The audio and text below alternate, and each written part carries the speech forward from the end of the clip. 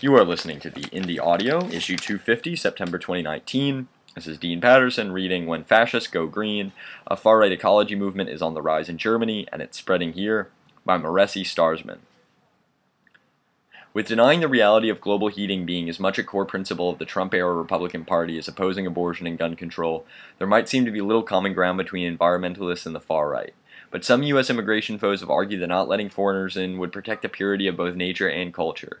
In Europe, this idea is widely circulated as well. And in Germany, the racial nationalist Alternative for Deutschland, AfD, Alternative for Germany, party advocates protecting an unspoiled and diverse environment.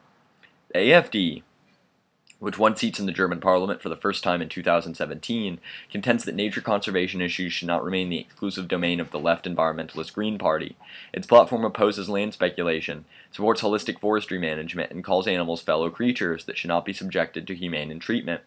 Despite the ostensibly green agenda, the AfD continues to deny the basic facts of climate science, which show a clear correlation between humans' carbon dioxide emissions and global warming.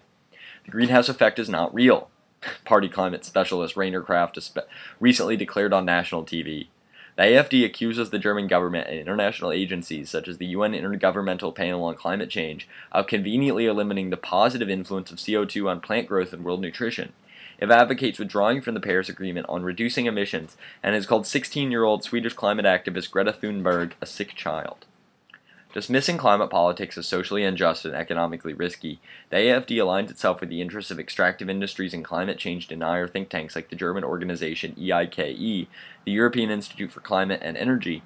Two AfD figures, Energy Committee head Burkhard Reimer and parliamentary candidate Michael Limburg, were co-authors of EIKE's 2014 Manifesto on Energy Politics. The annual conference is co-sponsored by the Heartland Institute, a U.S.-based denialist organization.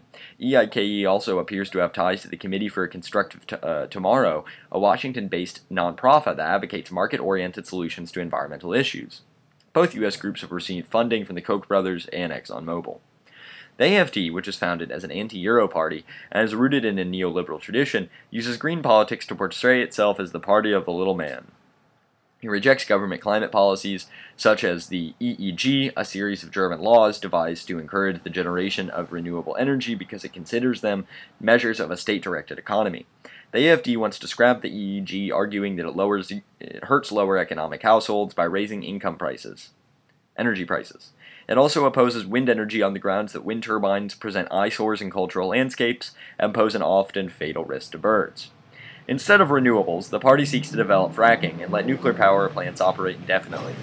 It also encourages market-oriented competitive agriculture, fishing, and forestry.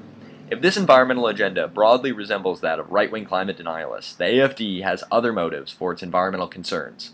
Party spokesperson George Pazderski recently stated that they are about protecting the homeland. It is possible that Pazderski, who was considering a moderate, intended that statement as a way to compete with the Green Party, which rose to third place in the May elections for the European Parliament, winning almost twice as many votes and seats as the AfD. Pazderski's use of the word homeland, however, evokes an old German right-wing tradition. The Heimatschutz movement of the late 19th and early 20th century sharply criticized industrialization, advocating an environmentally and culturally pristine German landscape. Soon after, the Nazis' blood and soil ideology turned the concern for the German homeland into one of the German Volk, a supposed ethno-racial community of blonde-haired, blue-eyed Aryans now claimed a natural right to the national integrity in which it was organically rooted. To guarantee the health of the Volk, the Nazis sought to curtail ecological stresses in the form of environmental pollution, overpopulation, and immigration. Rainer Kraft echoed those sentiments in a 2018 parliamentary debate, when he accused the Social Democrats and the Greens of endangering the environment by promoting mass migration to Europe, even though the CO2 footprints of the average European is 10 times that of someone from Africa.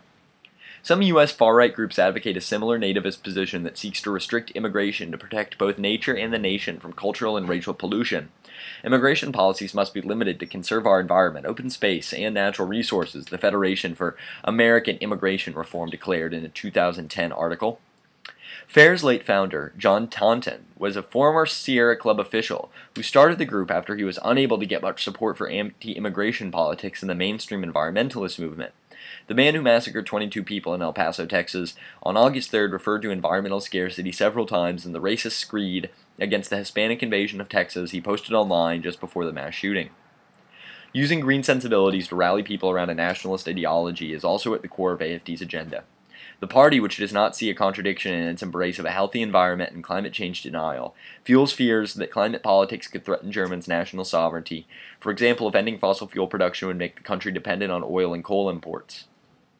The AFD's new environmental agenda is thus not merely a rejection of German government's climate policies, it is an attempt at pushing back against a growing climate justice movement and international demands for a global response to the climate